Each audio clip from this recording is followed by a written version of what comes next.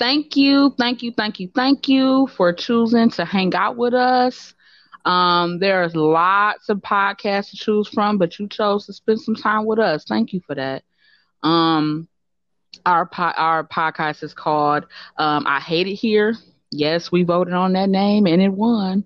I hate it here. I hate it here podcast. It we are super excited because it is our pilot episode and it's episode number one. One day when we look back on, we're at episode 100, 500, and we come back to episode one, we're going to laugh about it and, joke about, all of our growth and everything. And we appreciate that you were here from day one. So thank you to all of our day ones. We really, really, truly appreciate it. We're the podcast that turns venting with best friends into an exploration of life for anyone who is hungry for culture, facts, direction, upliftment, and love. I'll be your host, Mo to the G to the Mahogany.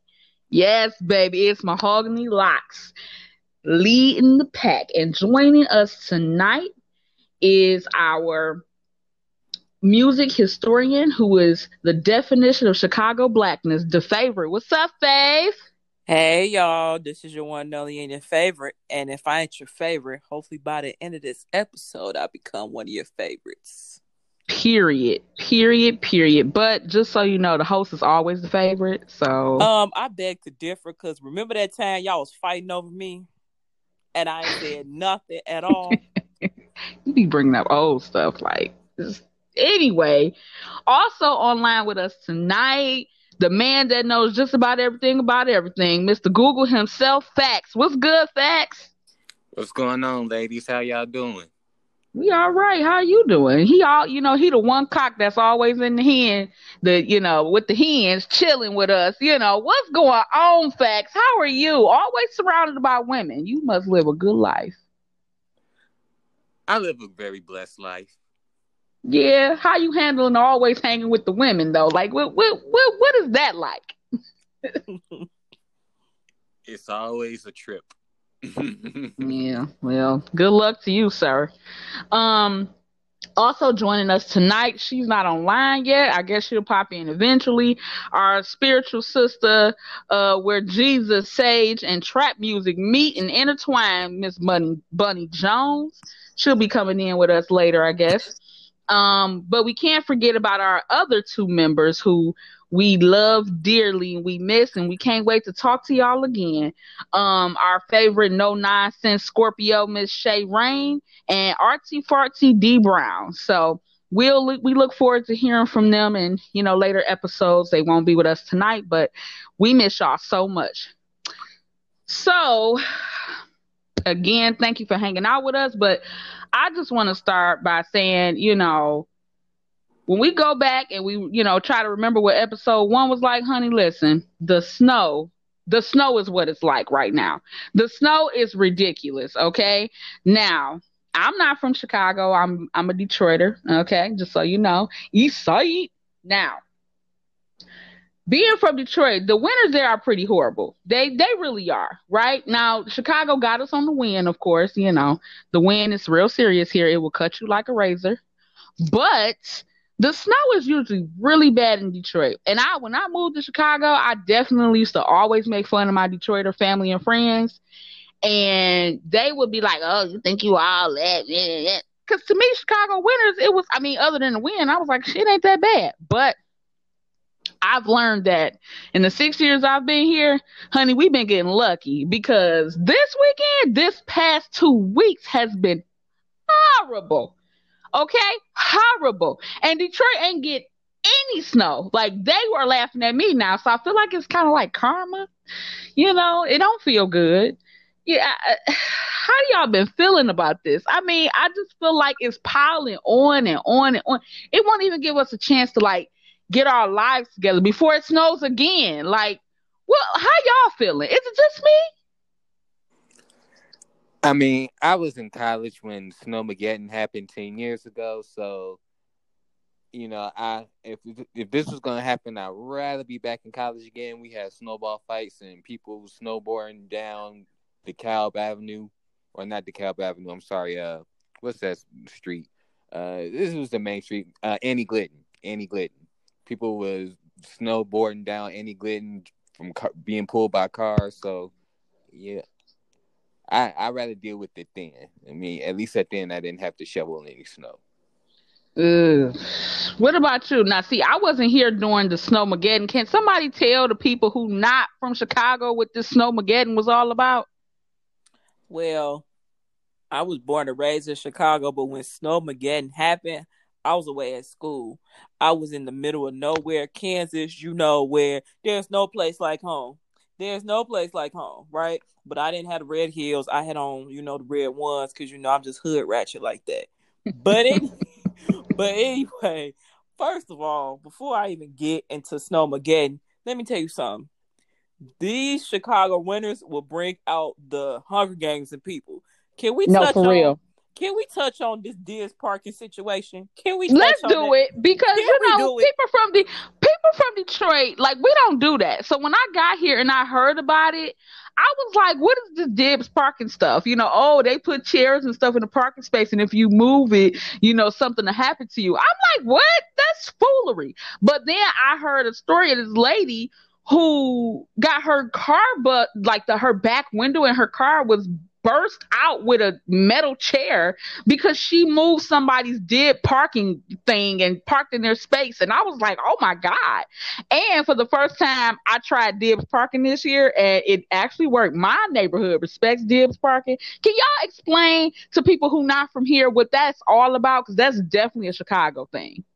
Basically, you dig out a parking spot, it's yours, you keep it. In order to protect them, when you pull off, you gotta put something in the place of your car. So, a chair, a bucket, a stool, or something that you're not using. So that a lot of battles have been waged over Dibs parking. I've heard of people, getting getting their windows smashed in on their cars, people's tires slashed, fights. I think somebody even got shot one time. This don't make no sense. Hey, Bunny Jones, you just popped on in. How you doing? Good. How y'all doing? Y'all feel Jesus and twerking coming through? Because that's definitely what Bunny is all about. And let the church say amen. Amen. Well, amen. Twerk hey, girl. Big booty twerk. Yeah. Big booty twerk. Stupid. Anyway, we were talking about Dibs parking, and I was explaining to the people who not from Detroit, who not from Chicago, what this Dibs parking is all about. Because I, for the first time in my life, in my 6 years of being in Chicago, I actually have experienced Dibs parking, and I actually did it this past few days, and it actually worked. And I'm super excited about it. Girl, I cleaned out one of my clothes baskets and I put it out there in my little parking space. And when I got home, it was still there. Honey, I did not think this was going to work, but my neighborhood respects Dibs parking. So, I had facts kind of explaining what Dibs parking is. Because I've heard about it, but I had never seen it before. Yeah. It's just as Chicago as the Bears and Navy Pier. I mean, with Dibs parking, you get creative. It used to be just chairs and stuff. Now you see contraptions put together. Like me, yeah. I look. I just found the first thing that I knew I wasn't gonna use around my house. Don't judge me. I use curtain rods, okay? I got a curtain rod and I got a bucket out here. And the perfect thing about it is the curtain rod is I got it stacked up so it could be the width of my car. Because let me tell you about Dibs parking, okay? So what a lot of people don't know is it's about placement. So if you got your little chair here and like 5 inches away, that's your spot. Because somebody gonna try to sneak up in there and park in front of your chair. Yep. Okay, so you got to be strategic about this. That's what I'm saying. This year, Dibs parking is about creativity and measurements. Yeah. Oh my God! That's your takeaway for Dibs parking, Mo. Ain't lying. Creativity and measurements. You gonna thank me later. Well, I didn't do it right because I just put a basket there and then nobody like touched it. Like it was enough space for my car, so I was good. I have seen some funny objects, and I'm not gonna lie. I definitely took a picture and sent it to my sister because she did not believe me. I saw chairs, I saw TV, dinner tables, I saw I think they were curtain rods and they kind of created this triangle thing with it and they taped it all together and it was like this whole thing. I saw boxes, I saw an umbrella today, like they took the umbrella and they stabbed it in the snow and it was just kind of standing up. I saw a vacuum. I was like, these people, like literally anything will like stand in place of your parking spot. It is the funniest thing. Nobody ever talks about this on the outside. Like nobody tells us on the outside about this whole dibs parking thing. It is hilarious. And y'all be serious about it Hell too. yeah. The If most I sat hilarious. there and dig that motherfucker out, baby. If I come back in there, car be there. Ooh. I'm slashing your tires. Ooh. I'm Ooh, slashing I your feel tires. You're sorry. gonna be stuck. What that girl said? I feel sorry for that man. I feel so sorry for that man. Yeah, I'm glad I got a driveway. Shut up. Ain't nobody talking to you. Like, the funny Look thing here. about that though, like I've lived in Chicago all of my life, and even like during my driving years, I've never had to do the dibs parking thing. Never experienced that, but I always see everybody else do it. Like somehow, I always find a parking spot. It's so unfair. It's so unfair, and I'm so happy that your tires are still Girl, intact. yeah. Because you probably took somebody's I spot did not. without knowing. I did not. I was just low key about it. You know what I'm saying? Low key, I'm just saying. Yeah, Bunny is a little annoying to me right now too, because she got a place with a parking lot, so it's just me and Faye. We out here struggling in the snow with these. I'm gonna tell you, so that first snow when it first hit with them first like 10 inches, 10, 12 inches, that very first day, I literally could not come home. I did not have a shovel. Now that was my fault because I'm a Midwesterner and I know better. But like I said, these last 6 winters I've had here have been pretty mild, and I didn't have to. I didn't need it. So, soon as that snow hit, baby, I ain't had no shovel, honey. I said, Bun, I don't know what to do, sis. I've been driving around for 4 hours looking for parking. I literally am tired. No, for real. At this point, I'm cold and I'm tired. I'm tired of being stuck in the snow. I don't know what to do. She said, honey, just come park in my parking lot and just spend the night. And I spent 5 days at Bun House. No joke. That's what sisterhood is about. Because there was no parking in front of my house. Like, it was awful. Y'all had to lock in. For real. I did. It was horrible. It was horrible. And even the day I went home, it was still kind of bad. But I was like, okay, at this point, I can kind of park on some snow. Somebody let their dibs parking kind of slide. And I was like, slid right on in there. With the low key. That's what I'm trying to tell you. With the low key, they forgot to put their umbrella out. So, I went on and got in. But it was so bad. And I mean, I'm glad I had that experience. Now I can talk about it. I can laugh about it. I'm not even from Chicago and I've done it. Too bad for you, Bun. You can't even say you've done it. Just shame. Shame. First of all, y'all are privileged to have these driveways. Cause let me tell you something. It's a struggle out here in these streets. Okay? It really Period. is. I just got my really drive, my parking garage. I always lived in apartment style. Girl. I'm jealous because, honey, this street parking is for the birds. You hear me? Like during the wintertime, even during the summer, like on my block, it's all apartment buildings. So it's more people than it is space. So we pay for this permit. Chicago always trying to get money. We pay for this permit that I can barely use throughout the year. Like I can count how many times I can use it, on a weekday, in a week, actually, in a month. And this was back when I had a part-time job, so I was coming home late. I parked around the corner every day. And it was like, why am I paying for this permit? I never can get a parking space. So once I quit that job, I was super excited to be able to park. I'd be rushing home trying to get a park. So you can only imagine if it's like that during regular seasons. In the wintertime with the snow, honey, it is a struggle. It was real. And I would just tell you like this. If you never heard of Dibs Parking, now you know what it is. And that's straight Chicago Black history. That is some serious Black history. And in the spirit of Black history, we're going to keep going with all that blackness, all that hoodness. You're getting your tires sliced and your paint scratched up and your windows burst. You know, if you disrespect that culture, honey, let's stick with all that blackness, okay? Let's stick with it. Let's go on and have Miss Favorite, you know, because she believes she just better than everybody in the whole podcast. Let's go to Miss Favorite for the jam and see what other Black history gems she can drop on us. Ooh, that's my jam.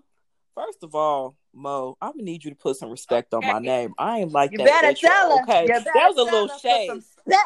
That was a little shady boots, but I'm gonna let it go because it's the pilot, okay? Girl, I don't respect nobody, okay? I don't respect nobody who still smells like Similac. Look here, locks, okay? I'm gonna need you. Good night. Better put some respect. Put some respect on Put that. some respect. Girl, bye. I still got diapers with your name on it. Continue on with your segment. You know what? I'm gonna handle this off podcast because you doing too much. Okay, all right. Anyway, in the spirit of Black History Month, I got to share this Black History gem with y'all. So, the also creative and talented Miss Lauryn Hill, her album, The Miseducation of Lauryn Hill, goes diamond. Diamond. I ain't even gonna lie to you. Before this story, I didn't even know diamond was a thing. I thought once you reached platinum, you was decent. I didn't even know diamond was a thing. I'm not gonna lie to you. Okay, so look, let me put you up on game real quick. So platinum, I believe, is 1 million units, right? Diamond is 10 mil.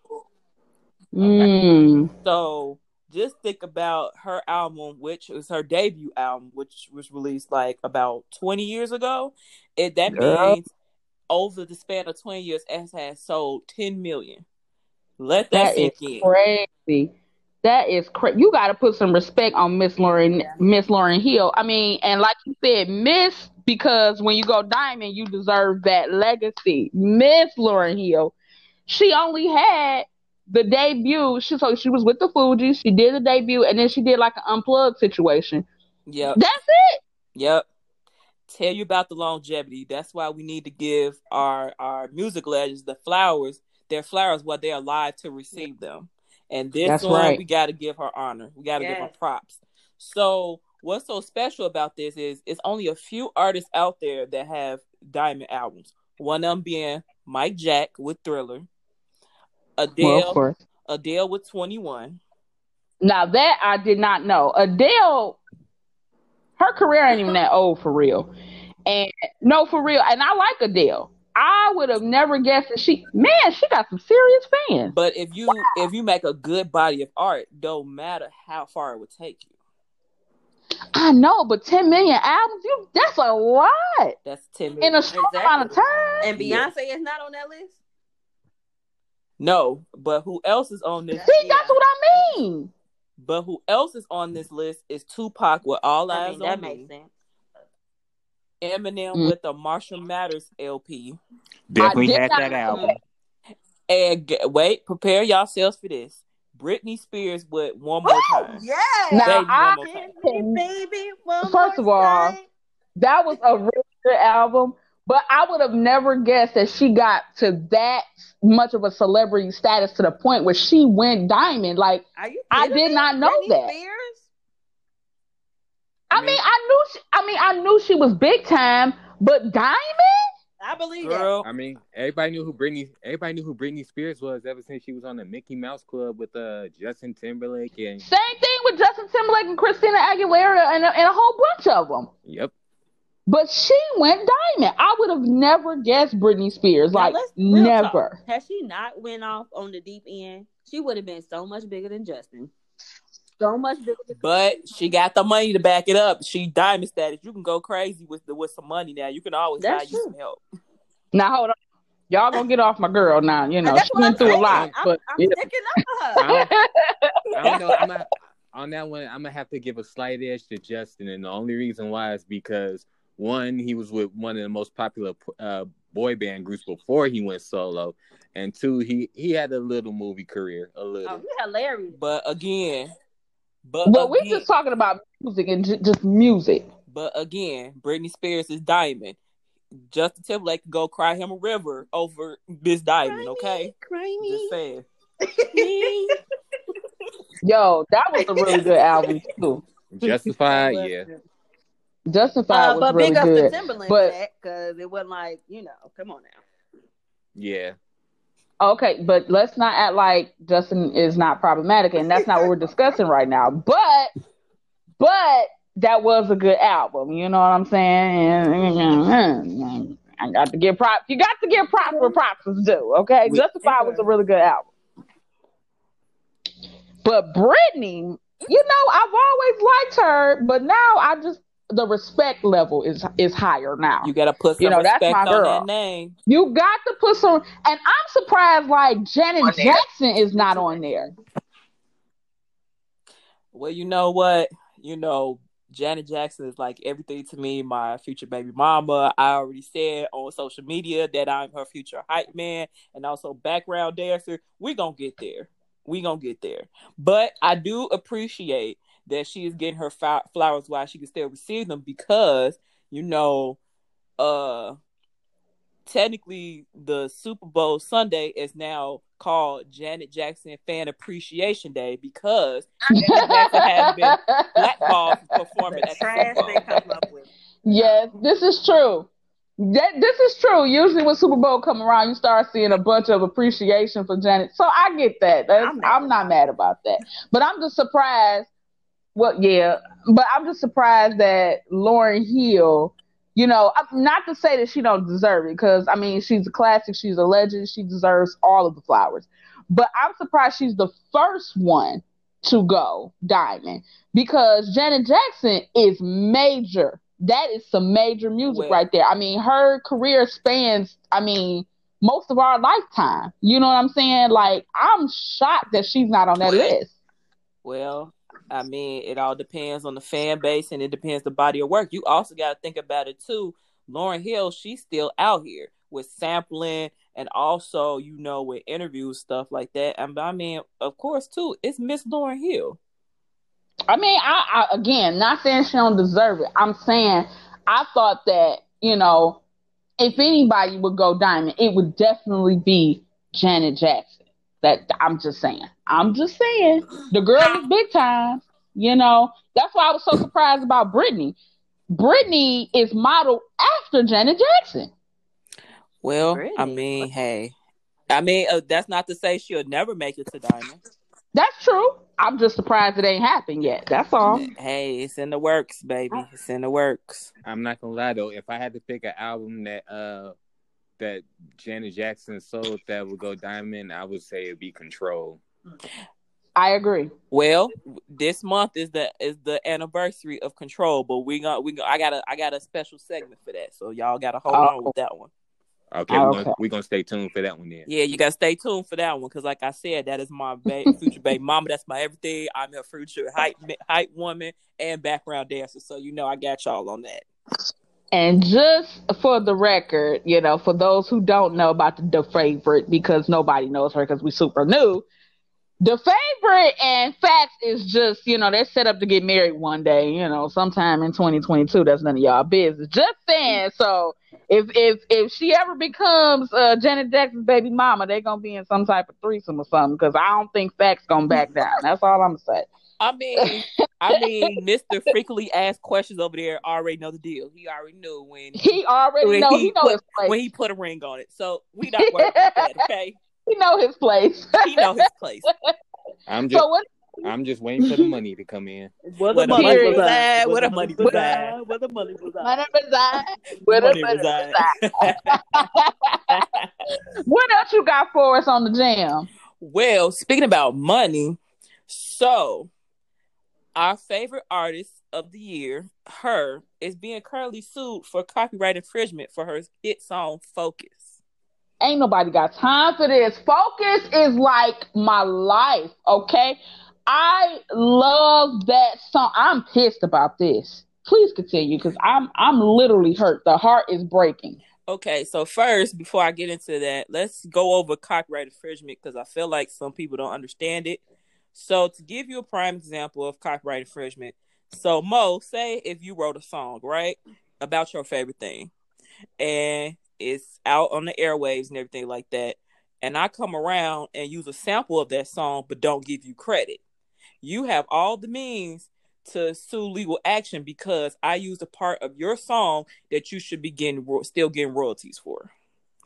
Got it. So, with that being said, here go the plot twist, y'all. Her is being sued by a fellow artist by the name of Andre Sims, which I believe they worked together previously. And what was he, like a writer or a producer or something? He is a songwriter. Okay. And you know, her is a songwriter as well. She is very talented. She is very talented and knows how to play multiple instruments too. That's my girl. So Andre Sims is also a songwriter and a pianist. So his song, it was called Endless Mind. So it's basically said the least, is a song with piano riffs. So if you listen to the beginning of Focus, what do you hear? Piano riffs, right? Mm-hmm. So the estimated cost of this lawsuit, they are seeking $3 million. And that's deep. And another plot twist is the producer of Focus admitted he sampled this song. So ain't no way around that one. They might have to cough up some money. I don't know. That's deep. Who else had copyright infringement real quick? Okay, so frequently asked questions over there. He ain't gonna like this one because we talking about his boy Kendrick now. Oh no.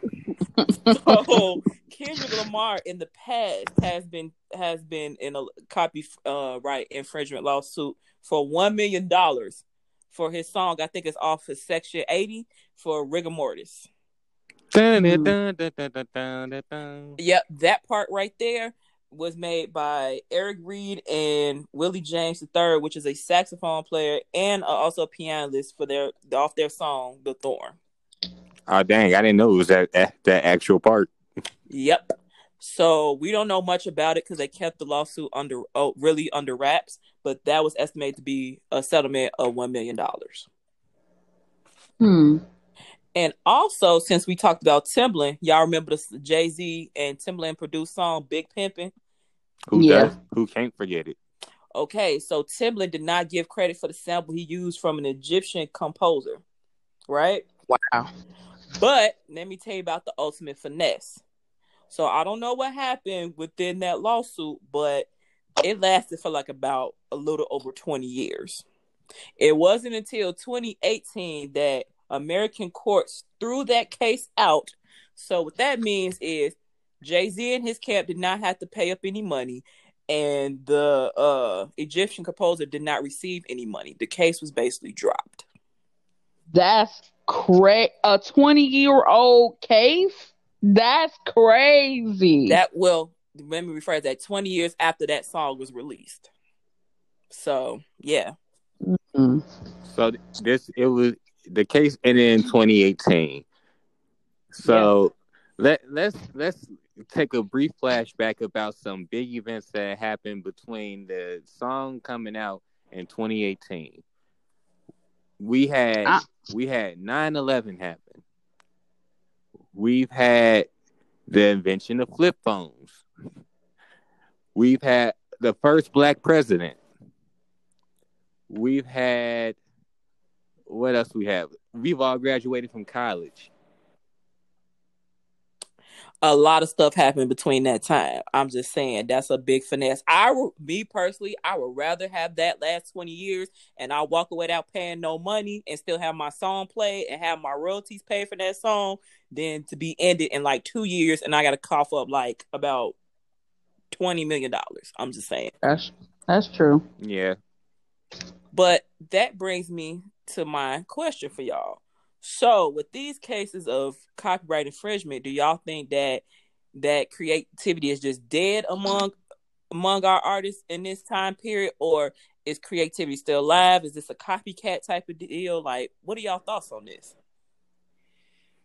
I still think that these artists have a lot of creativity, because while their biggest hits are usually sampled from someone else, the rest of the songs from their albums aren't. But a lot of times those other songs be trash, you know. Um, I mean, and honestly, it's getting to the point where some of these samples are trash too. But I mean, I feel like if you're a real artist, like we got a lot of people out there who are in the music business, but very few of them are truly talented, like for real artists, like deep down in the heart. And for those of them who are, those are the ones who have the real talent, and they're the ones that can produce songs that are truly original.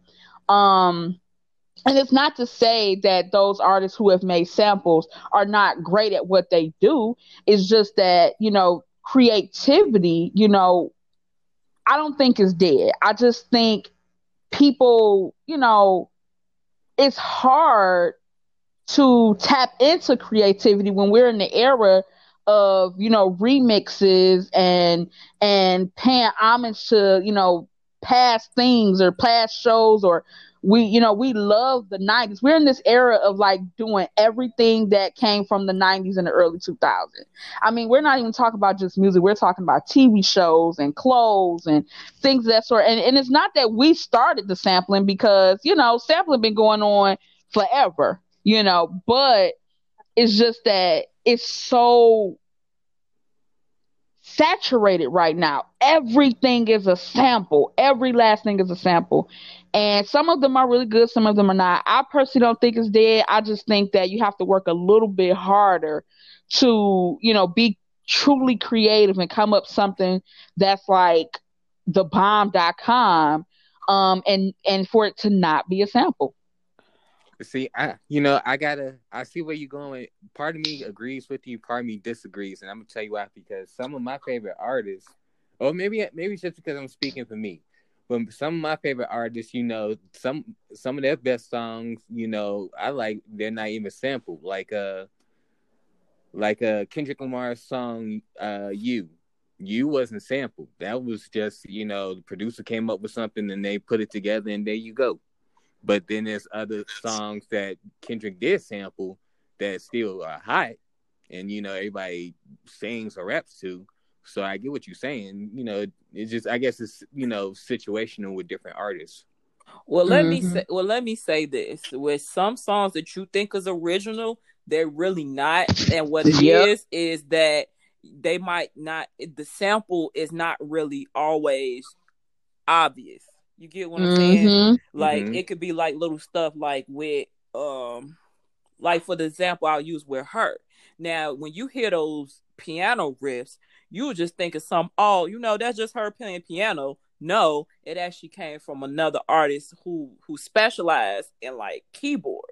So it's like, you know, you get, if you really know your stuff, this is why I always say, if, you know, if I don't do anything else in life, if I don't become a music historian, I'll be a music lawyer. Is because music lawyers, that's their job, to go out there and like really have a good listening ear.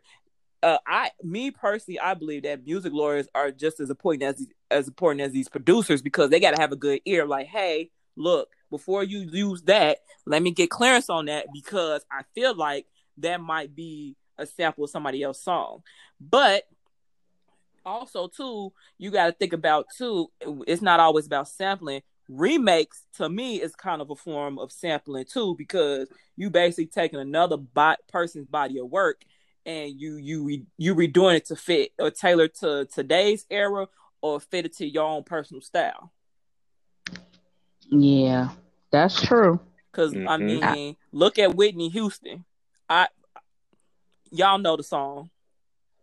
And that really originally wasn't her song. That was Dolly Parton's song that just sold more. I mean, but she got permission to do it. You know what I'm saying? I mean, it was a better version though. Yeah. I mean, Dolly Parton wasn't horrible, you know, but it was just like, man, when Whitney sang it, it was a completely different song. It's like, wow, Yeah. you really put some stank on that, you know. And She- even So and even Whitney Houston was, not only did she sing uh somebody else's song in Dolly Parton, but she also sang George Benson's song "Greatest Love of All." And I'm not gonna lie, when I first heard Whitney sing it, I thought it was her song, and then I heard it from George Benson, and I did some digging to find out that his version was older. I'm like, oh, okay. Yeah. See. yeah, I mean, some of our greatest songs are definitely remixes or samples. Honestly, like it. I mean, it's amazing. You'd be surprised, you know. Yeah. You'd be surprised, you know. But thank you for all of that knowledge. You always keep us on our toes. I'm telling you, this girl, if she put her mind to it, she'll be real big in the music industry because this girl, she just knows some things. And she every time we talk music with the favorite, I'm telling you, we always learn something crazy. She keep us up on that music news and keeping up with the news, period. You know, not just music news, but everything else news. You know, Mr. Google got it all for us.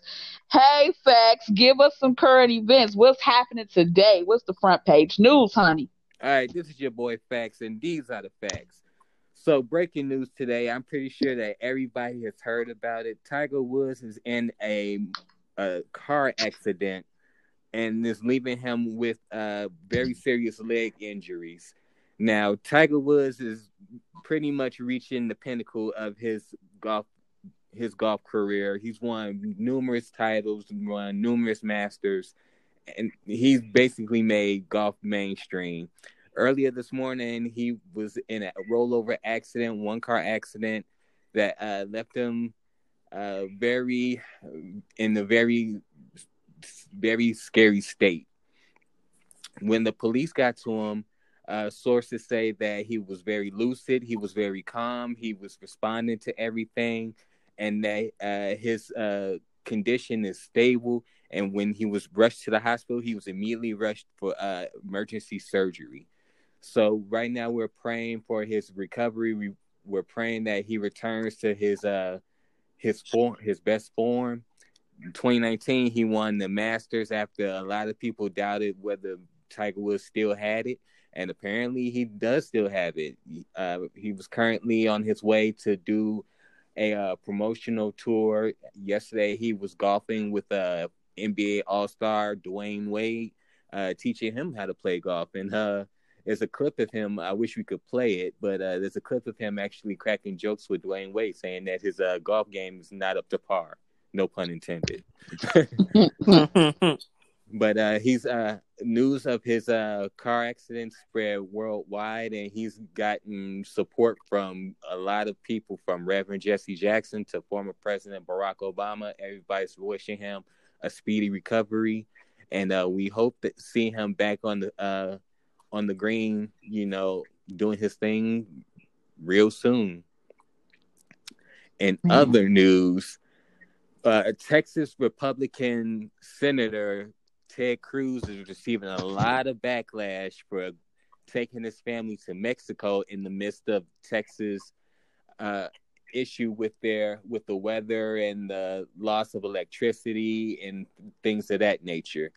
A lot of people actually felt like he let them down, which, granted, because it's Ted Cruz, we're not surprised. I mean, let's face it, he's one of former President Donald Trump's, henchmen. He's got his nose so far up his butt is ridiculous. But he upon the critiques that he received, he actually came back to Texas the next day, and a lot of people are still giving him flack for it, and rightfully so, because the people who voted you into that Senate seat are in desperate need of your leadership, or supposed to be leadership, and you leave them hanging to go to not just another country, but somewhere where, people don't have the don't have that option of just packing up and going to somewhere where it's warmer. And that just shows kind of like the elitist classism, hypocrisy of Ted Cruz as a senator and as a person. And now, for someone who's really not watching the news or online, or they're like really in their bubble and just have no idea what's going on, because I've seen a lot of people have their opinions, especially from the Midwest or places like this or the East Coast. They have their opinions about people in Texas and what they're going through or whatnot. For those people who really don't understand what's happening down there, can you kind of give us a little tidbit about what's going on in Texas and why Ted Cruz going on vacation during this time is a horrible, horrible thing? Well, it actually stems a little bit back from his platform against immigration. He's strongly against immigration, yet he finds time to take his family over to Mexico, Cancun to be specific. And it just shows, how hypocritical he can be. And then as far as the situation in Texas with the loss of power and the lack of water and the lack of food, the lack of gas, basically essentials that we take for granted, he just left his voters hanging, and he wasn't the only one. There was another Texas politician who actually went with his wife to Utah. And so they're receiving a lot of flack from it, but in all honesty, the way that the political playing field is going on right now, there's nothing that is going to happen to neither one of them. We've seen this dance routine time and time again the last 4 years. So it's just it's just amazing to me how they can leave the same people who voted for them high and dry in the middle of not just a pandemic, but a situation where everybody's lives were in jeopardy. 30 people, including an 11-year-old and an 8-year-old, died during this thing. Yeah. Oh, well, I got a question because I pay attention to news stuff like that, but some stuff just goes over my head. So basically, he taking a vacation while Texas is like going through this hellish epidemic. This kind of natural disaster situation they got going. Yeah, is that what it is? Pretty much. Well, the thing about it, it's not a natural disaster, but it's a disaster that was caused. It is for them. It is for them. They not used to it. Well, the thing about it is it's a natural disaster, but it's not a natural disaster. And the reason why it's not a natural disaster is because Texas doesn't their power grids and their things like that, they're not federally regulated.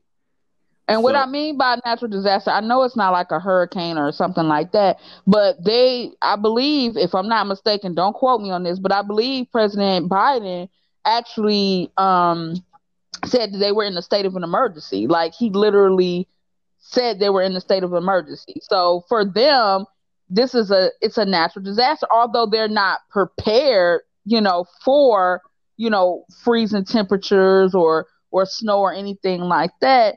For them, this was a natural disaster. I heard a story about a woman today because they don't know how to drive in snow, right?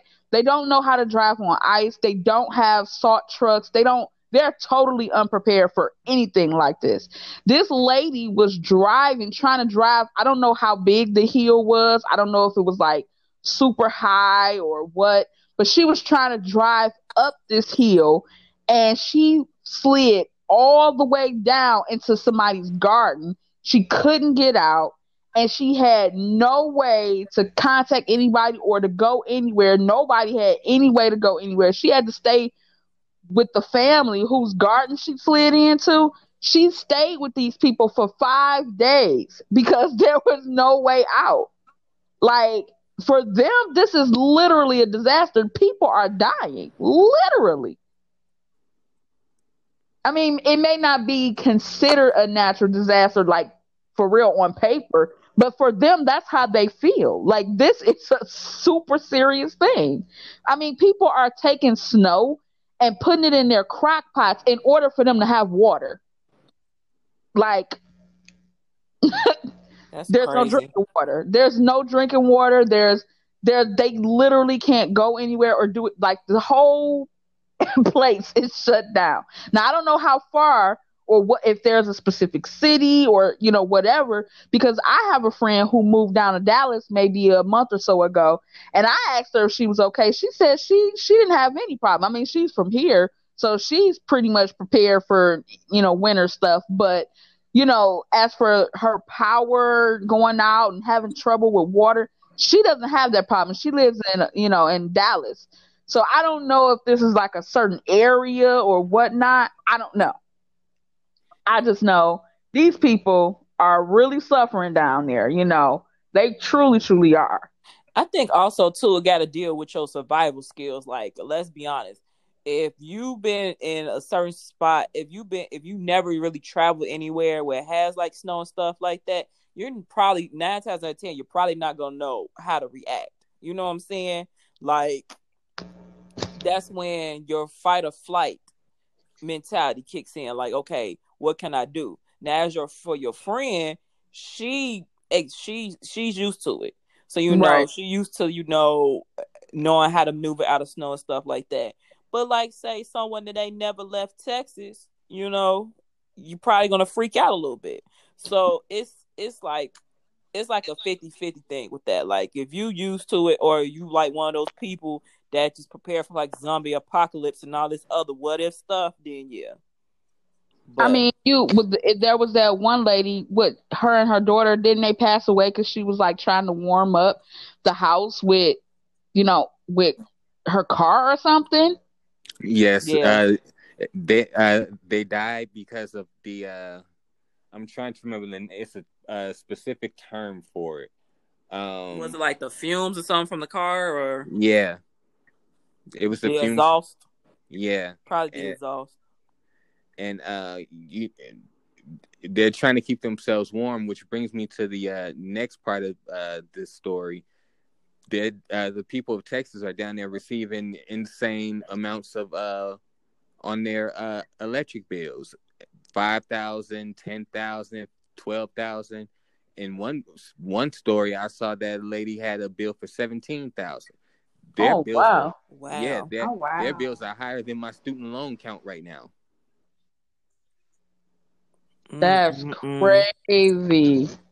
And the company is actually expecting them to pay that, but it's become so controversial that the board of trustees for, I think the name of the company is Escott, they all stepped down all in the same day.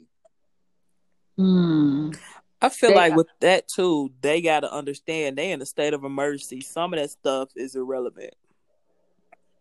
Yeah, they are totally unprepared for this. This is crazy, and I get how people would be upset with some of their political figures kind of stepping out and going to warmer climates and whatnot. Now, I'm not saying that I agree with them going on vacation and whatnot, but I will say, if your family, you were kind of an elite a bit, you got the means to, pick up and go, or you got a couple dollars in your pocket, and, you're in a place where it's been considered as a state of an emergency, you gonna take your family elsewhere too. You are. And nobody is gonna suffer on purpose or make their family suffer on purpose. Nobody. Now, had he went, instead of him going to, Mexico, maybe had he taken them to a family's place in, the next state or whatever the case, and then come back and try to, be a leader and kind of help, or at least virtually try to be a leader and try to get some things going. I can't get mad at that man for taking his family out of that.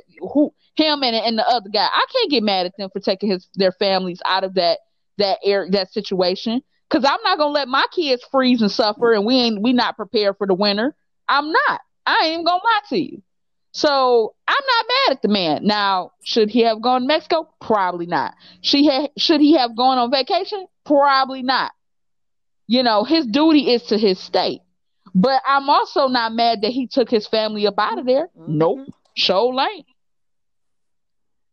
And that's the honest to God truth. We want to be mad, but we can't be mad. We just hating. He had the money and he had the ability to peace out. So we did. Yeah. He's not gonna allow his family to suffer. They don't have no water, they don't have lights, and there's no way to get food. All types of stuff is going on. People are literally dying. And you think because I'm the senator, I'm gonna let my people die? Oh no. I'm gonna take my people up out of there, and then I'm gonna get on the Zoom call and try to figure out what to do for myself. But see, here's the thing. He was initially supposed to come back that Saturday, which was this past Saturday, and he was gonna stay there with the family the entire time. If it hadn't been for the backlash he was receiving, he would have stayed. Now that's horrible. I'm not agreeing with the fact that he was just like, all right, peace out, y'all, good luck. No, but I'm also not mad at him for taking his family and doing what he needs to do as the leader of the family. I'm not mad about that. You know, he should have been more involved and, you know, hey, you know, let's try to figure out what to do, you know, blah, blah, blah. Yeah. But don't be mad because that man took his people to the sunny place. I'm just, you know, but I also have a question. You know, I know he's been very against immigration, but what does that have to do with him going to Mexico? Because it's one thing to say, I don't want y'all coming over here and living over here and working and taking all our jobs. And it's a whole nother thing to say, okay, well, I want to go to your country to vacation because you can visit, but you can't live here. That's the whole immigration problem. You know, come visit, you know, bring your money, spend your money here, help our economy, but go back home, you know. So what is his beliefs on immigration? What does that have to do with him going on vacation? That don't make sense to me. Help me. The issue is he doesn't want anyone doing the same thing that he just did. So just like you know, other immigrants come from different countries to escape, you know, chaos and murder and all that stuff. He just basically did the same thing. He ran to Mexico to escape, you know, dealing with the code and the busted pipes, you know. And I get that because that makes sense because he used Mexico as an escape. But the difference is, and trust and believe, I'm not arguing this man's case. I'm not saying, you know, I'm his fan or none of that. I'm just simply saying, yes, he went to Mexico to kind of escape what was going on. And of course, you know, that's ironic because you don't want anybody coming here to escape what they're going through. But the difference is he's not staying there permanently, right? Their issue is they don't want people to come here and escape from their problems permanently. There's a difference. He's there temporarily. So it's kind of the same, but kind of not. Like that's a weak. I feel like if somebody took that to court, you know, I feel like that's a weak argument. You know, it's kind of on the fence, not over the fence, kind of on the fence. You know, it's kind of the same, but kind of not. I disagree with you. It's a weak argument. I don't like it. If you don't want me in your space at all, whether it be short term or long term, don't step up into my territory. Take your ass back to where you were. Like you are not welcome here. Now, but that's you being emotional about it. I'm literally being logical about it. If you're gonna go to court is not an emotional place. That's our problem. That is our very problem. But it's not right there. There's no ethics in there. It's not. It's not. Well, y'all, you got to think of it this way, Mo. Like you as a person, you think logically, but if you was someone living in Texas, you're not gonna think logically about someone that you looking up to for leadership and guidance to get through this, and they just up and leave. Now I'm with you. I'm not mad at him, you know, trying to protect his family, because I mean, you do what you got to do for your family to be protected while you in politics or any high-ranking position. But I mean, I gotta go with Bunny on this one. You know, as an ordinary person living in Texas, and you see, and I'm struggling trying to get through the snow and stuff like that. Yeah, I'm gonna feel some type of way because I feel like you motivating us to face stuff head on, Exactly. but you go head for the hills. Oh no, I agree. I completely 100% agree. As a regular person, as a Texan, as somebody who's struggling, yeah, I got a problem with you. You know what I'm saying? But I'm just playing devil's advocate. I'm just simply saying that one, hey, it's one thing to get I your ain't mad at family him out for of getting there, his but why family you out of take there. your ass? Two, period. Like I agree with that. I agree, but I also don't feel like his status or his position on immigration has anything to do with him temporarily going to Mexico. You know, he never said. I don't think people who have issues with immigration, I don't think they have a problem with people coming over here to visit and vacation. They just have a problem with them coming and living here and taking jobs and whatnot. I think that's when the you problem. upset, you gonna hear what you want to hear. So But that's that's what I'm what I'm segmenting saying. on. If we're talking about a legal system here, ain't none of that emotional. They're not going That for is that. the Ain't nobody gonna problem. win off of These emotion. motherfuckers is That's all I'm saying. robots in these courtrooms. Like, we should be going off ethics, like moral ethics. Like, what They happened to that? I feel like Real. facts. You 'Cause might we need have to your talk next about that. segment.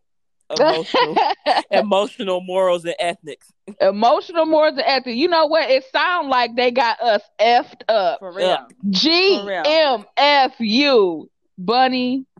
Girl, Please tell us more about first who of got all, you effed up. Hey y'all, this is Bunny Jones. Always coming to y'all with the peace, blessings, and the ratchet. Okay. All right. All right. And tonight we are talking tips on avoiding a GMFU moment. Okay? Now, Bunny, what is a GMFU, you ask? Girl, let me tell you, okay? It means got me fucked up. Hand claps and all, okay? Yes, it's the claps for me. It's the claps conflict for me. resolution, and today's tips will be centered around romantic relationships. Oh, okay, y'all. So let's go on here, dive into this. First, I want to ask y'all: has your boo or previous boo ever tried your last nerve? And if they have, tell me what they done did.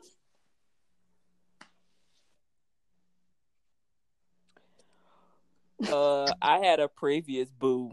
Because I was about to say, are we really about to discuss facts while he's standing here? Like, no, I love my frequently asked questions over there.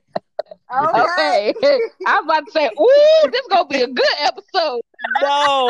No. I love my Mr. Google and my frequently asked questions. He gonna get mad at me because I'm gonna have these listeners call him frequently asked questions by the end of the stream, about it this podcast stream. So, yeah, I had a previous boo that tried me, right? Right. He probably gonna listen to this podcast, but who gives a fuck? Oh, no. Oh, no. So, Facts knows about him. So, basically, make a long story short, Bunny, he told, first of all, he wasted my time, right? Because, you know, I'm a lover of all lovers. I mean, I have a hard exterior, but I love to love. So he basically told me that he could not see himself marrying me because he felt like he was betraying people, and and I at the time I was contemplating, you know, extending my education. So listeners out there, I have a master's degree. It took about 3 years, you know, so I'm very proud about that. But my ex-boyfriend, he was like, I just don't want you to waste your time on something that you're probably not going to use for real. I said, what? So he had me effed up, and you know, I had to tell him, like, look, you about to miss out on the best thing that God has ever gave you. It's not my fault that you still live in your mama's house, still up under her nipple, and you know, and the best thing you have got me was we broke up, and I got that master's degree and a new car. So Okay, girl. So yeah, Came he had out me effed shining. up. I love it. I love it. Okay, period. And of course, I got the ring. So Period. Meet me at the altar in your white dress. y'all. Oh God. Well, I got a little bit of a story. He may or may not ever listen to this podcast, so it probably really don't even matter. So, we weren't together, but we were like, we had a thing, it was a real thing. I guess in today's, language, we would call it a situationship. Me and him had been dealing with each other for a while, and he was younger. And but I liked him though, but I knew the situation shit was my fault. I knew that we were never going to be more than what we were, because, our lives, our beliefs, our visions, it didn't line up. So, but neither here nor there, we were a thing. We had a thing. And I remember at the time, I was kind of like pretty much ending the situationship, because at that point, our communication had lowered, and we were clearly going nowhere. And I had so much to offer. He had nothing to offer me. And it was just, it was very lopsided. We were very lopsided. And I don't mind helping somebody who has vision and they actually just kind of want to take that vision and they're really working towards something. If to me, if you seem like you talking a lot and nothing's getting done, see now, I don't want to help no more, I don't want to, I just kind of want to end it. So anyway, I had stopped talking to him. We had stopped talking for a while, and, we were no longer dealing with each other. And then one day he calls me, he goes, you're one of the smartest people I know. And, you're so business minded and, you're so smart. I really would love to go in business with you. I was like, I don't know what that means. You ain't got I don't even know if you got a high school degree, to be honest. You never taken a business course. I've never heard you, and it's not to say that you got to go to college to have, this bit, be business minded and be an entrepreneur, nothing like that. But I've never heard you say you wanted to get you some extra knowledge and, go on YouTube and YouTube University or whoever university. You ain't trying to learn jack. So I'm trying to figure out what you mean by going into business with me. This fool told me, I would love to get I don't even know if I want to say what, because they're going to know who it is. He wanted to get a certain type of shop with me. Okay. And I was like, I don't know about that. He was like, just think about it. He was like, and I think we should make an investment before we go into business with each other. I'm like, what investment? He said a car. He was like, look, how about, because I don't have no credit, how about you put the car? I just need you to put it in your name, and then I'll pay the note. Oh, he got you messed up. Now, mind you, at the time, I was, I didn't have a car. I was on the bus. I was busing it every day. Okay, buying my bus card once a month, $105. Like, are you serious? So wait a minute. I'm going to be on the bus, but you're going to be driving around in a car in my name. Hold on. So you mean to tell me that he wanted you to get him a car before you get yourself your own car? Yes. That got me effed up. I was like, I burst out laughing. I said, you cannot be serious. He was dead serious. And I ain't never seen this man with a real job in all the years we were dealing with each other. Like, are you serious? You ain't got no job, Tommy. He was Tommy strong. Like, I could not believe this man asked me to put a car in my name for him. That's my story. He truly had. It was truly a GM. I was giving out what is it? FU moment. It was horrible. Horrible. Period. I'm telling you. What about you, Facts?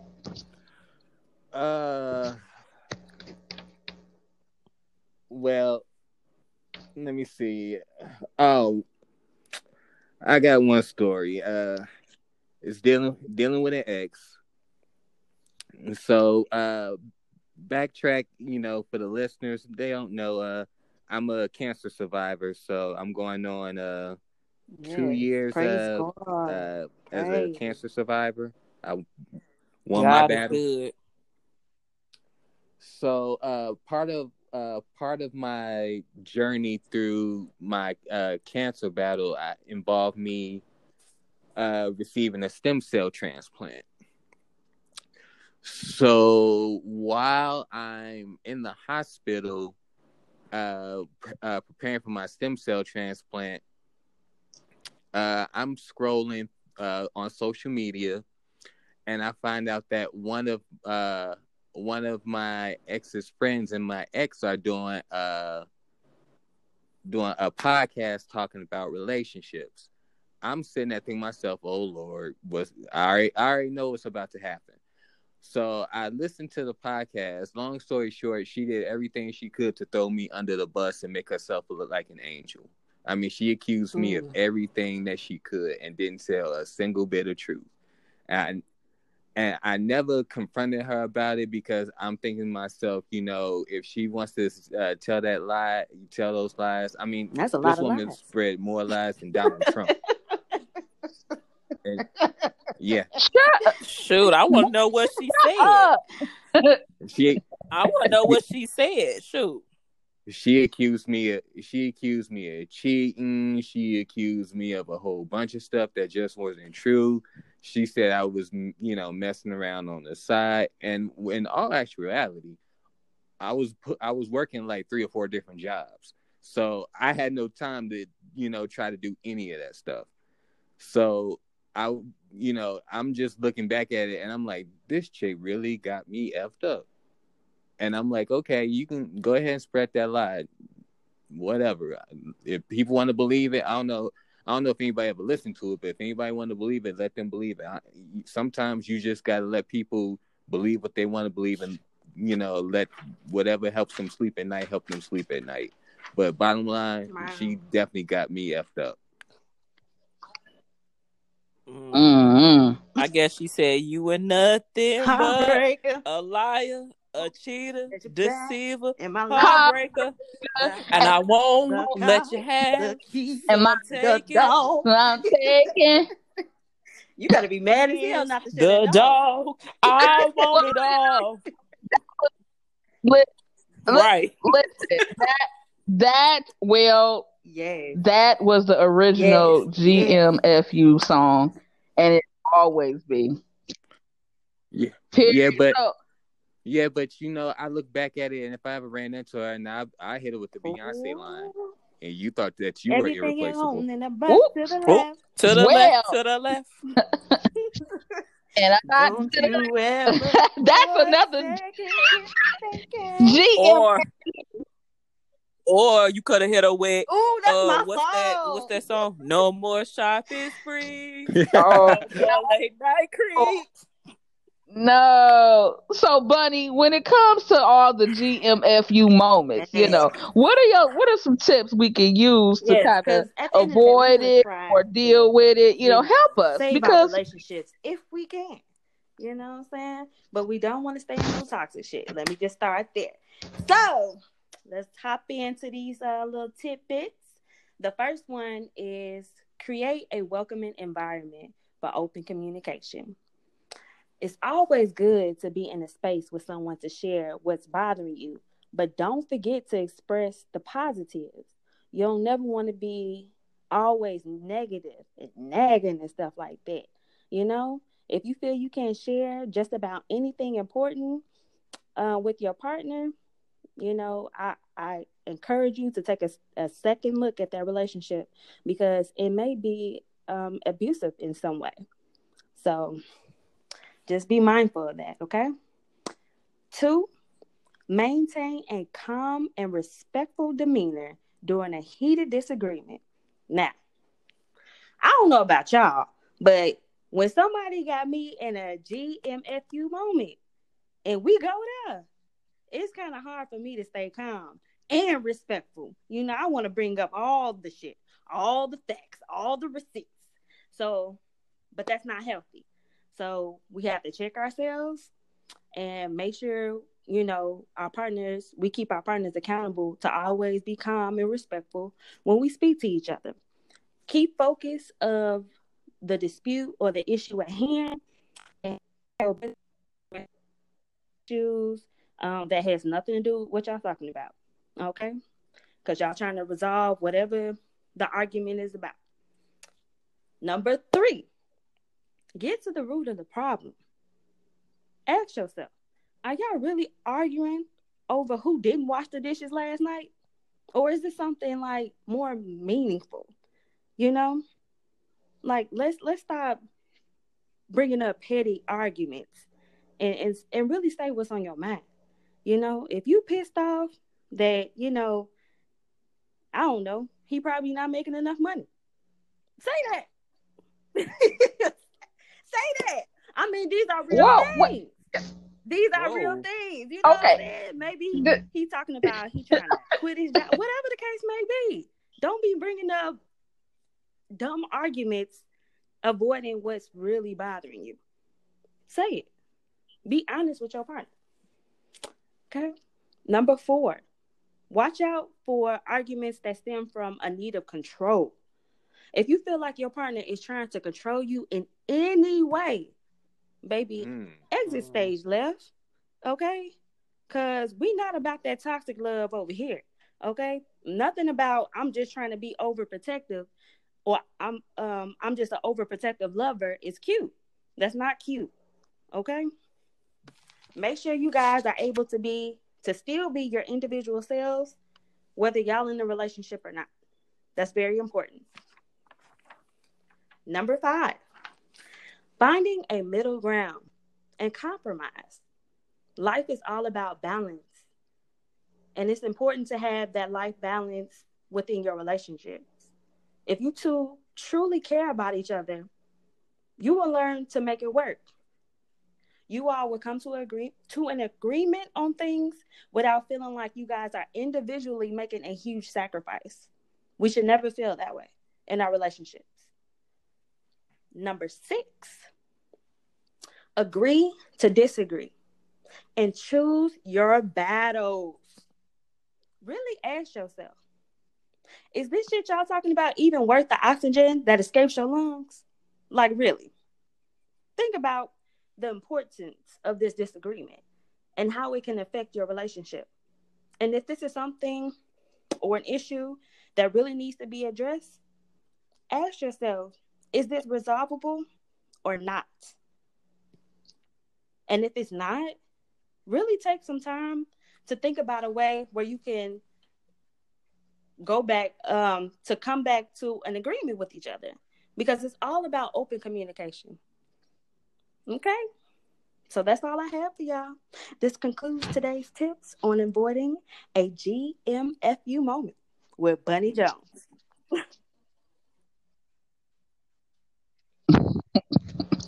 I'm just saying, you know what I'm saying? Well, thank you so much, buddy. You're just so annoying. Okay, so let's avoid that. Let's ain't nobody got time for that, okay? Ain't nobody got time for that. Look good in orange stripe anything. Ain't nobody got time for that. So stay your ass up out of jail.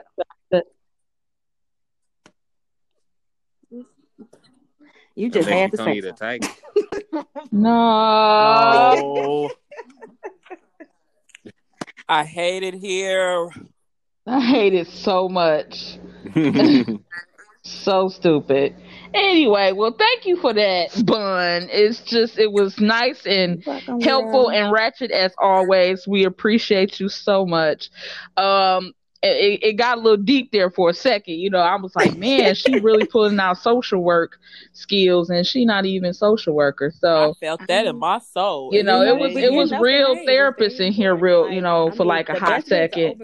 A GMFU moment always is communicate. Just say what you need to say and be honest, 100%. I know it may hurt your partner or partners. I don't know how you live, and I'm gonna mind my business. But I just want to include y'all.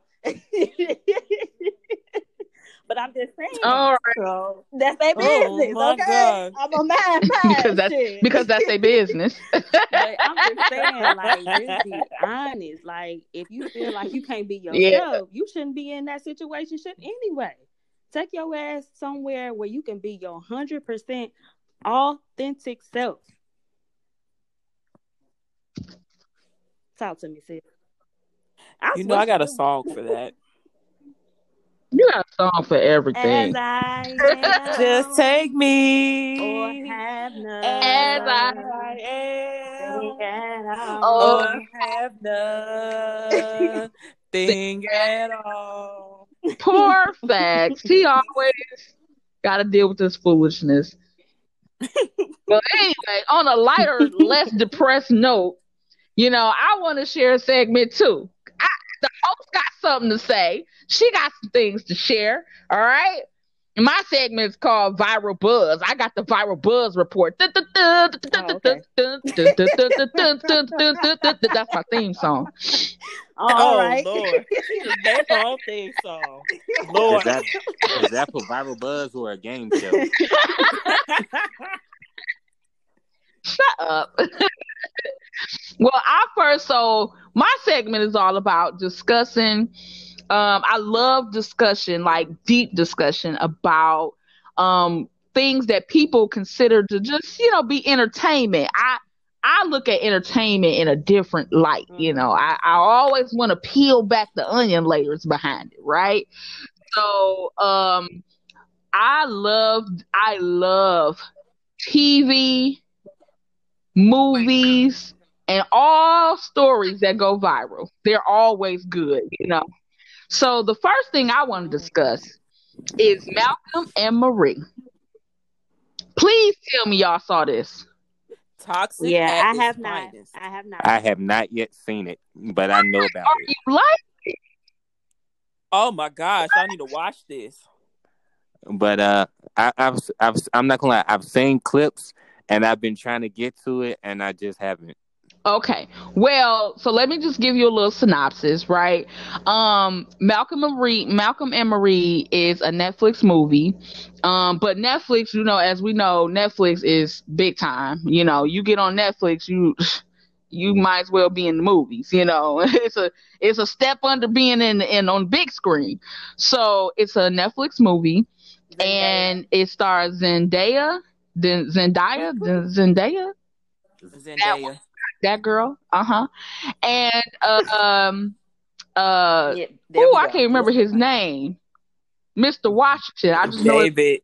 There it is, David. John. That's right, Mr. Washington. No, I'm sorry, John David. That's it. That's his real name. It wasn't David. It's John. It's John. John David. John David Washington. Yes.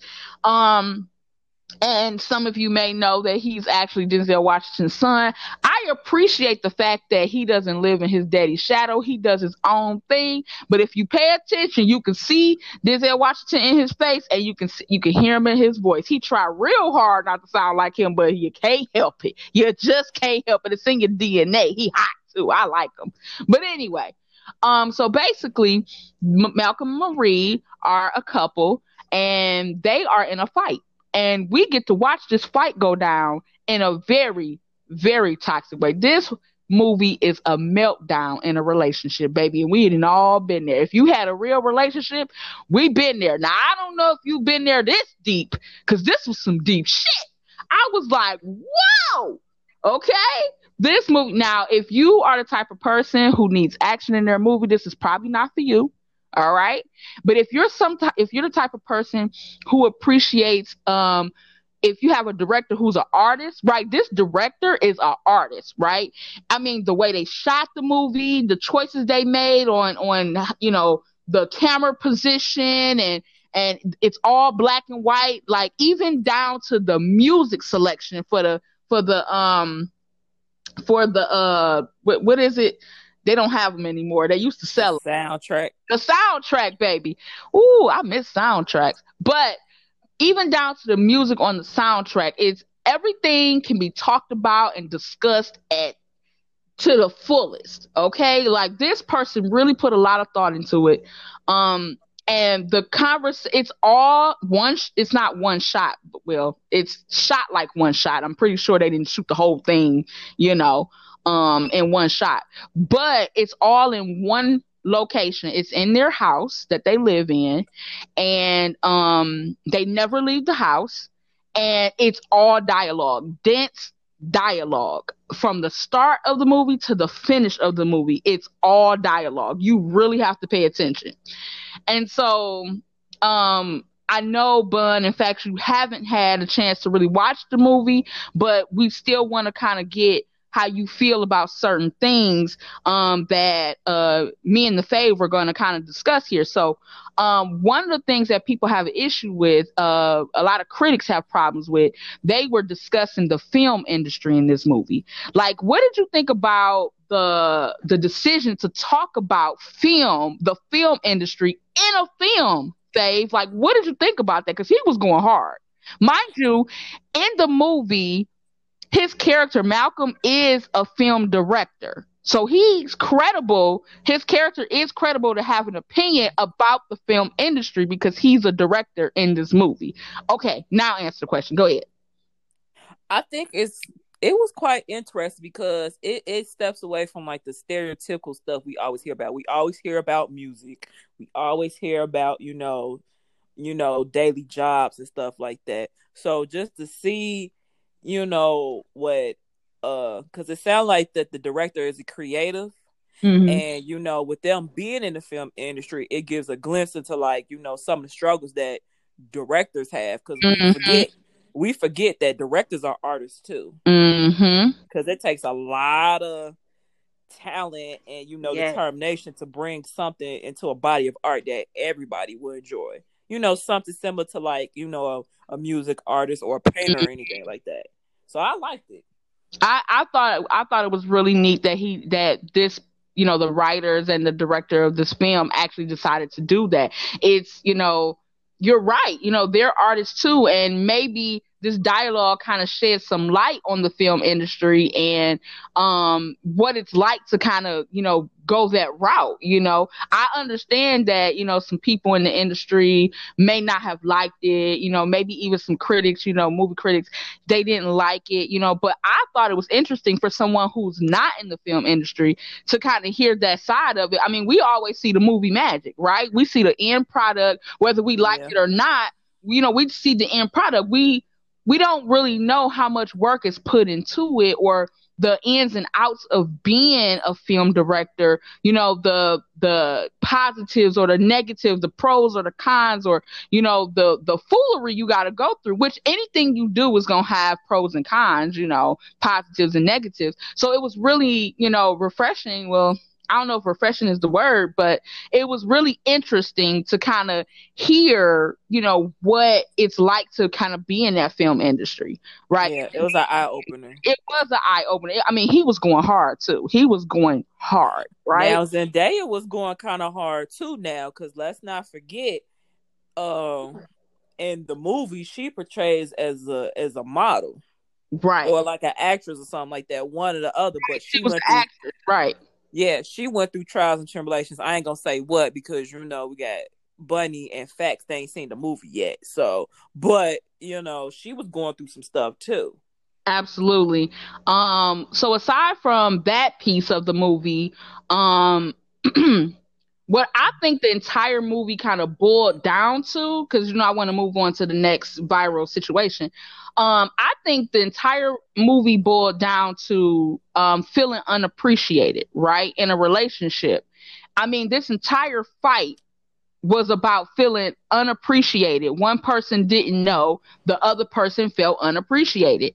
And and when someone feels unappreciated in a relationship, I mean, that is the worst feeling in the world. You can do for everybody else, but you can't do for me. And I'm expected, or, in some way, you expect me to show you all this love the way that you need me to show you love, by the way. Right.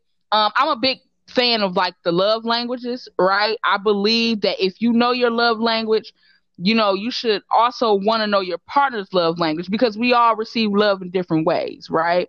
Zendaya comes off kind of emotional and kind of crazy in this movie a little bit. But then when you really just listen to what she's saying, you like, dang, she's not half wrong, right?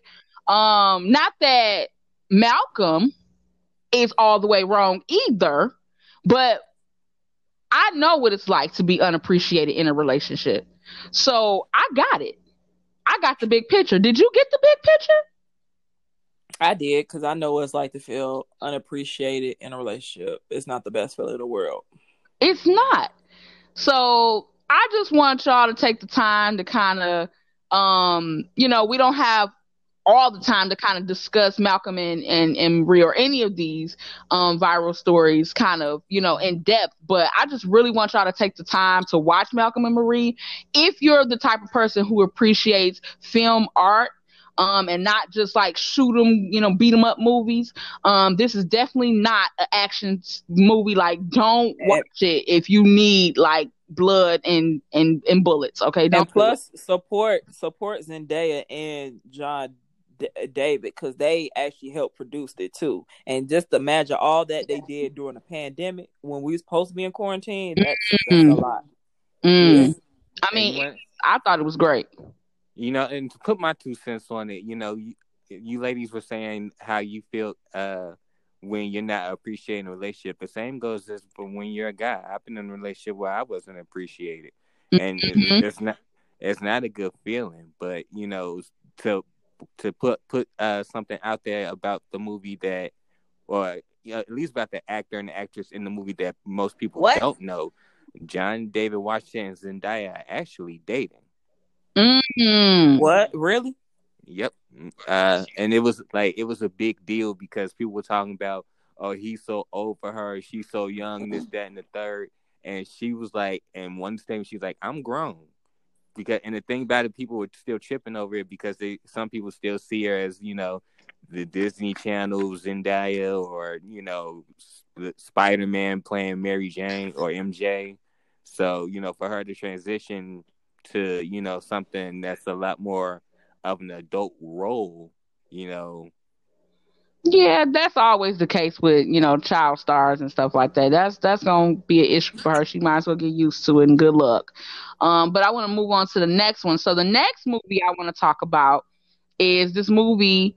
I don't know if it's a Netflix original, but I know I saw it on Netflix. I think it is. It might be. It's called I Care a Lot. Have you guys heard about this? No.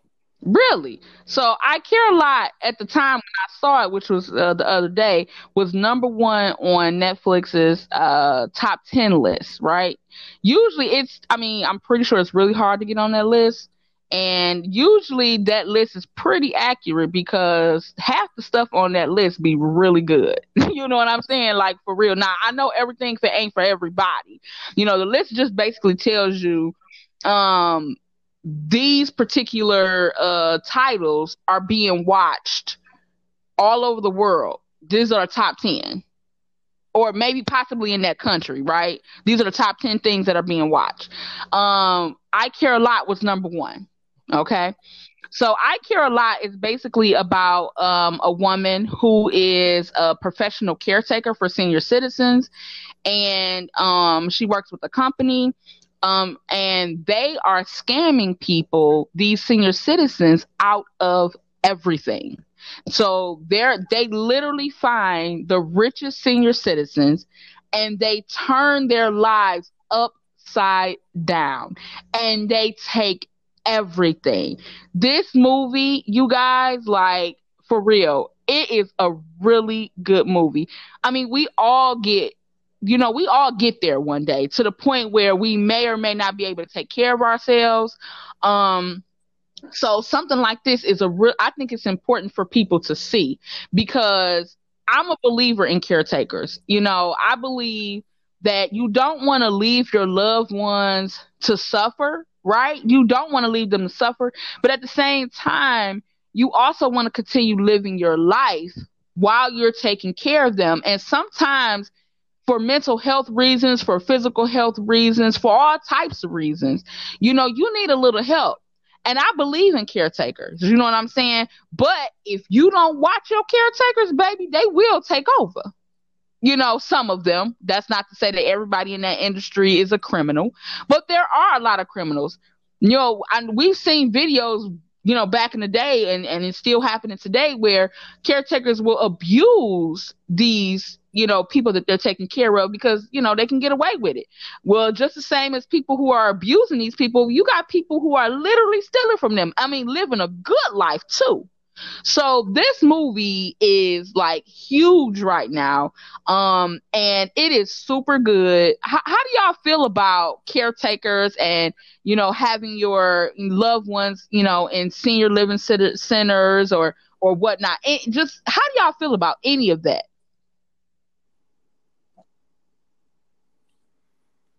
I think that see, this is why a lot of people say that they, you know, when they get to their golden years, they don't want to, you know, be sent to a senior citizen, you know, living situation, because it's a lot of shady stuff does happen like that. I mean, and it's very high right now, especially with the pandemic going on, and you just got to be careful who you leave your loved one with, and, you know, trusting people, because not a lot of people are, you know, doing, you know, that type of job for the well-being of the person, you know, the elderly person, with their best interests.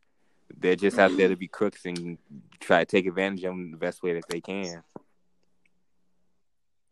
I mean, I salute them, because I'm like, it takes a special type of person. Even if you're not taking care of elderly, you know, you might have someone that's like terminally ill, or, you know, whatever the case may be.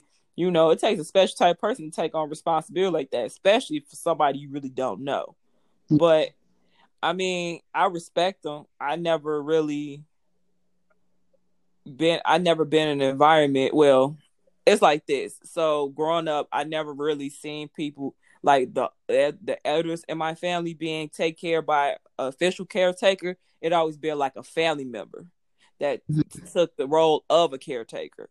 So, but I feel like even in that situation too, you got to be careful with some family to take on their role, because they'll be trying to take over too.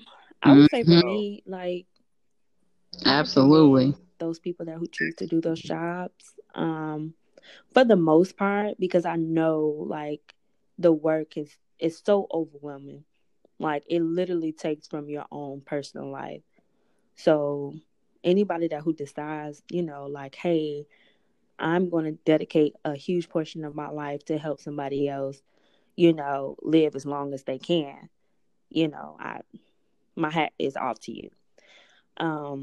At the same time, though, like, I feel like there's a lot of people who get into fields like this and treat them just like a job. And when you do that, when you're in it for the money, like, that's when I feel like abuse steps in, you know, whether it's intentional or not. Like, I feel like those people will lack on duties that are very important and essential to the patient. And in return, like, things will happen.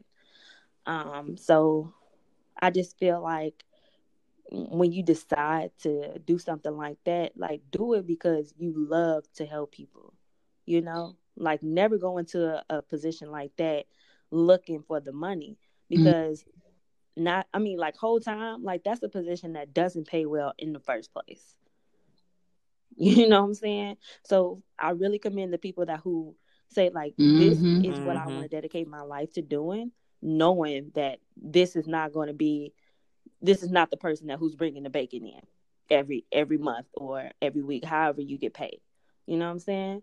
So I really encourage people who is like just looking for like an extra paycheck. This is not the job for you, boo. It's not. Move along.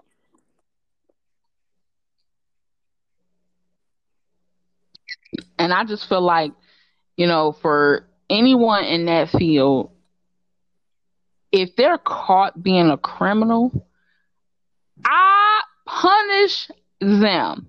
Seriously punish them. Because these people, you know, once you get to a certain age, a certain time in your life, you almost a baby again. We all get there, and it's nothing to be Yeah. ashamed of. And you want to be as sweet as possible because it's nothing like having a Hmm. full robust life, and then one day it just ain't like that no more. It don't feel good, and we should have sympathy and empathy, and using that to your advantage to scam people and hurt them. And I mean, it's crazy. The the amount of Hmm. unethical things that Yeah. people can do and then go to sleep at night and be good with it, it's astounding. If you ever get a chance, really, really check out that movie because I mean, you will literally hate this person. I'm not even joking. You will literally hate this person, and it will definitely get you to thinking about what you got going on, for loved ones in your family. So, just check it out. We're not here to, make money off of anybody, or, we're not selling nobody or trying to, get you to watch Netflix or whatever the case. I don't care what you watch it on. I'm just saying, it's going viral for a reason. Hmm. And I think it's more than just because it's entertaining, right? I think there's a reason why this movie is going viral. It is making people think about a lot of different things. Hopefully, that field doesn't take a hit because people mad and they taking their loved ones out of senior homes and stuff like that. But just in general, I think anybody, who has parents, grandparents, or, just even if you don't have anybody that you may or may not have to take care of one day, look at it anyway. Cause I mean, we all got to get there. Just saying. Just saying. Um, but I want to move on to the last viral. I want to touch on it really quickly. One day when we look back, we're going to remember this story. I think everybody's going to remember this story because it was huge. It's still going on. The momentum has died a little bit on it, but it is still going on. The Gorilla Glue Girl saga, honey. Oh my gosh. I know.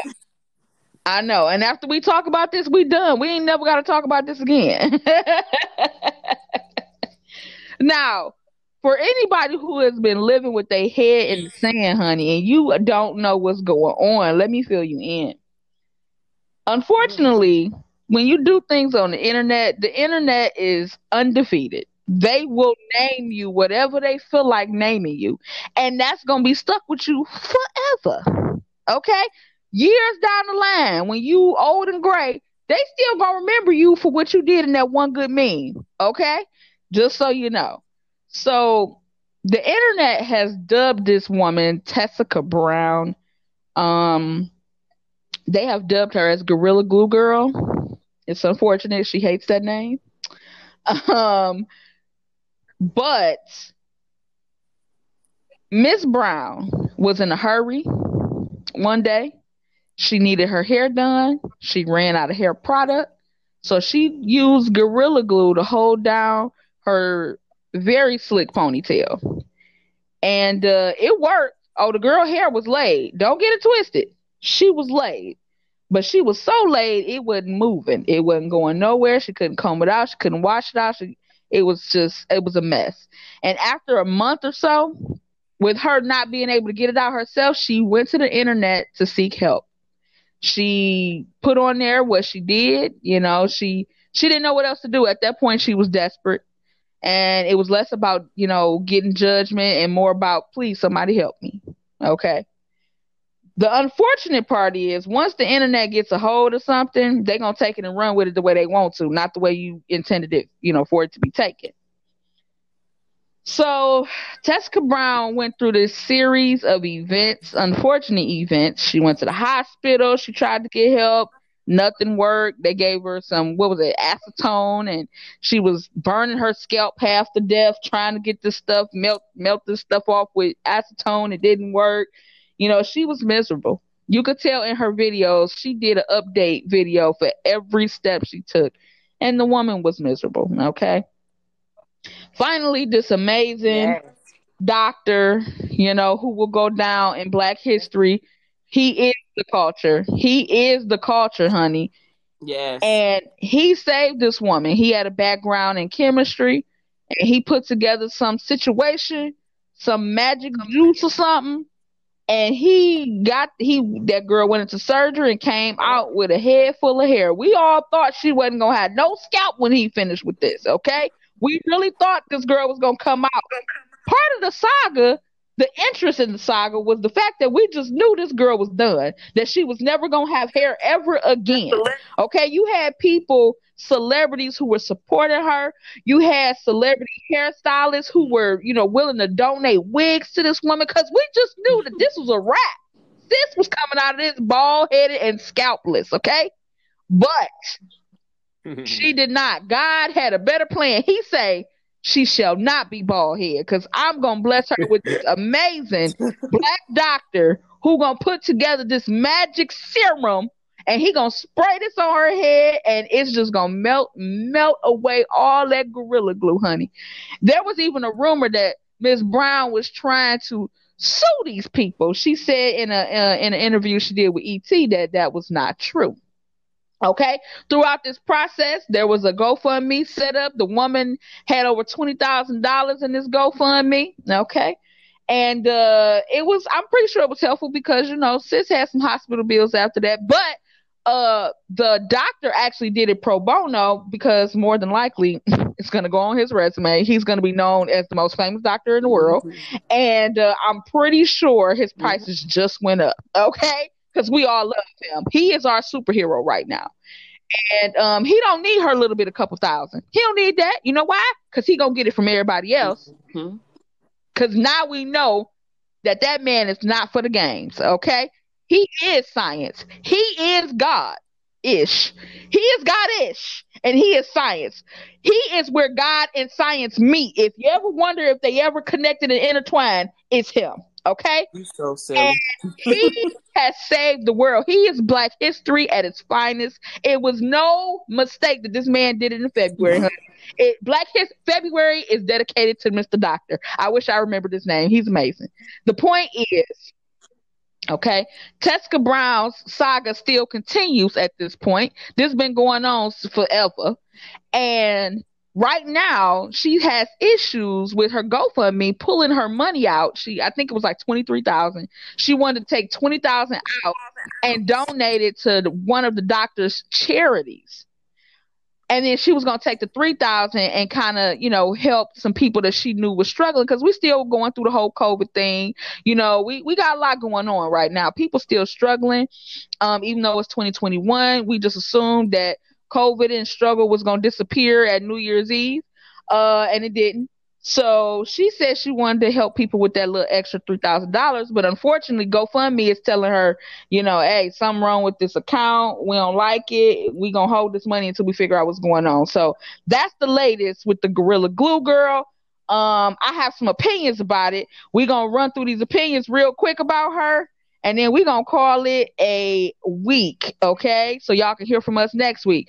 What do y'all think about Miss Teska Brown? What do you think about the situation? How y'all feeling about this? I know I'm kind of over it, but, this will be the last time we talk about it. Go on.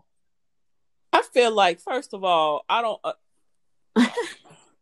I feel like ain't nowhere in the world that you in that much of a hurry that you about to use Gorilla Glue on your head. I just don't understand it. Granted, if she would have said she got to big stuff, because there is like a hair stuff that I don't know if it's called Gorilla Glue. I forgot what it's called that you use. Got to be, all because you ran out of got to be. You decide that Gorilla Glue you was gonna be out for a few minutes and you could wash it out. No, there in the. I just don't see it. You couldn't throw on a hat, sis. You couldn't throw on no scarf on your head, like. And then also too, I would never waited no month. Try to seek for some help. I would have waited after at least the first, not even the first 2 days when I knew I couldn't wash it out. And then my third thing, I'll be done with her because I'm over it too now. That she didn't do it. I wholeheartedly believe she didn't do it for the fame, but you gotta realize you can't be too upset when anything goes viral. It's liable to be critiqued for the good, the bad, the ugly. So you can't really get mad that you got named Gorilla Glue Girl. Because, I Um, mean, who would ever think to put Gorilla Glue in their I head? feel like I agree. She didn't do it for fame. How you I thinking about mean, it, we just Bun? have to remember that it's a lot of people out here that ain't got common sense, and she just one of them, trying to just who child, bless Mm. her soul, bless her Mm-hmm. soul. I'm glad that she was able to regain her scalp because I've been there before. I had a hair incident that took out a good portion of my scalp, and but I had to have corrective surgery to fix that stuff. So like I know what she's going through. I know what she was going through. Thinking about like her hair, her scalp, all that stuff. So I'm just happy that she found a remedy, and she can get back to life. Now let's say a little silent prayer for her ass, and hope that she don't get into nothing else stupid. You know what I'm saying? Um, but I definitely don't feel like it was done, for followers like some other people out here on the internet. I feel like that was just a genuine mistake, that required just a little bit more thought to avoid. So that's me.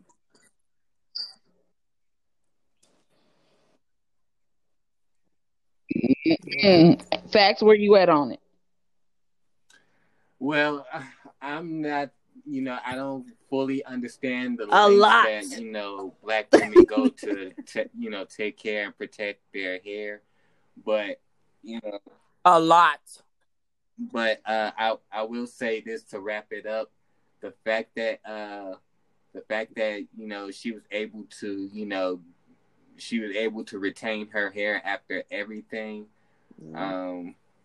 I just say Like that for all's real. well that ends Right. well. And I feel her pain. I felt Yeah, her 'cause she pain went through like a through the trauma. whole She thing. I I'm did. now like, I would ooh, say that is I a remember trauma.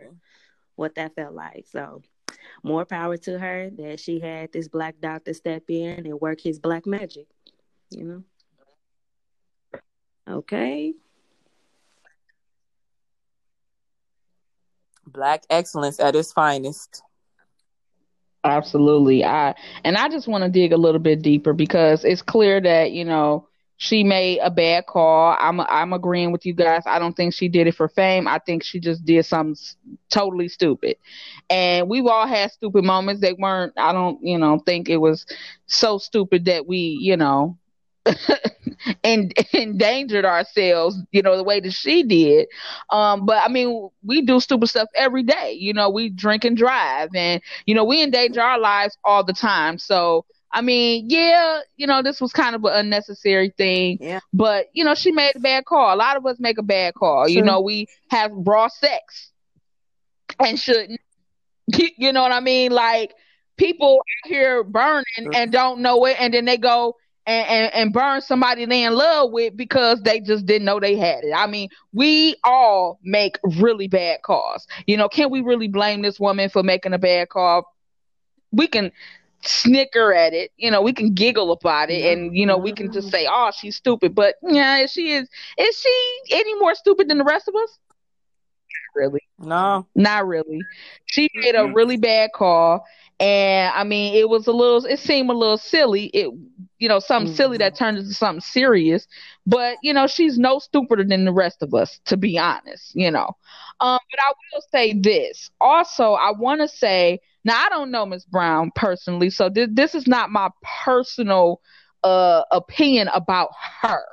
This is my opinion about people um who put so much into their looks.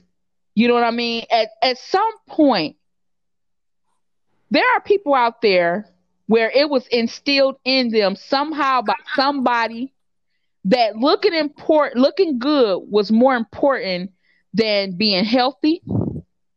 It's more important than anything. Saving money. Cause there are people out there that look real good on the outside and they ain't got a lick of food on the inside at the crib. It's people out there who hair and nails and eyelashes and toes match, and they shoes match they belly button, and they earrings dangle and it's connected to their ring, and they belly button I mean, they were looking real good. The baddest purses, the baddest shoes. Their car is shiny and it is foreign. All these people look good, and because they were taught that looking good was important, but ain't got no health insurance, ain't got no life insurance, don't have no savings. I mean, at some point, somebody taught these people that looking good was more important than having common sense. And it happens all the time. All the time. Maybe not with glue, but it happens all the time. I believe it's a pathology from people who believe that beauty is your only worth in this world. I was never taught that my worth came from what my hair looked like. That I couldn't walk outside without makeup, or that I couldn't walk outside without my hair being in place, or it's nothing wrong with having pride in what you look like. But at some point, pride can become very toxic. Very, very, very toxic. And honey, if it was too much for, again, just using her as an example, if it's too much for you to throw on the hat and go on and do what you got to do, I mean, you should really look at yourself. There's some therapy needed here. Because even if you watch that ET interview, and the interviewer, she's asking Miss Brown, hey, what did you learn from this situation? And Miss Brown said to not use glue in your hair. But I don't think you get it, sis, because the interviewer was trying to get her to understand that beauty is not that important. And I think that even people who were watching this saga, and kind of making fun of her and whatnot, I don't think they get it either. Are you one of those people that's teaching your kid that what you look like is more important than common sense? Are you one of those people? You know what I'm saying? Or are you teaching them that the value of who they are is on the inside? And if anybody don't want to deal with you because you might have a bad hair day, or one of your nails popped off and you ain't, you don't have the money to go to the shop. You got people out here having sex to get their nails done. I mean, really? No, seriously. I mean, how low is our self-esteem that we have to grab a can of glue so we can look good for 2 hours, 3 hours? How low is our self-esteem? What did our parents see at that point? Had I been her mother, and this is not an opinion on her mother, I don't want nobody coming after Mahogany Locks, okay? I'm just simply saying, if that were me and my daughter, I would question myself. What didn't I do? What about what I taught my daughter got her thinking that she got to look so good that she got to put glue in her hair? What did I do wrong? Where did I go wrong? What didn't I teach her? What did not instill in her? And this is not just about girls. Don't get it twisted. It's some real toxic men out there too. Well, you got shit stains on your drawers, and we see them because you're sagging. Period. Oh my gosh. You see what I'm saying? And even if we don't go the hygiene route, right? You look so good, but you ain't held down a consistent job for 6 months. Oops. But you look good though. Look good, but baby, can you come pick me up? Bus fare to come see that girl or something. I stay fresh. I stay clean. Period. Right. Or can I come over your house sometime? Or your grandma. Wait, you live with your parents. Got it. Or babe, you got something until my food stamps hit. I mean, come on. I can't even come to your house and spend the night because I got to respect the fact that you don't live by yourself.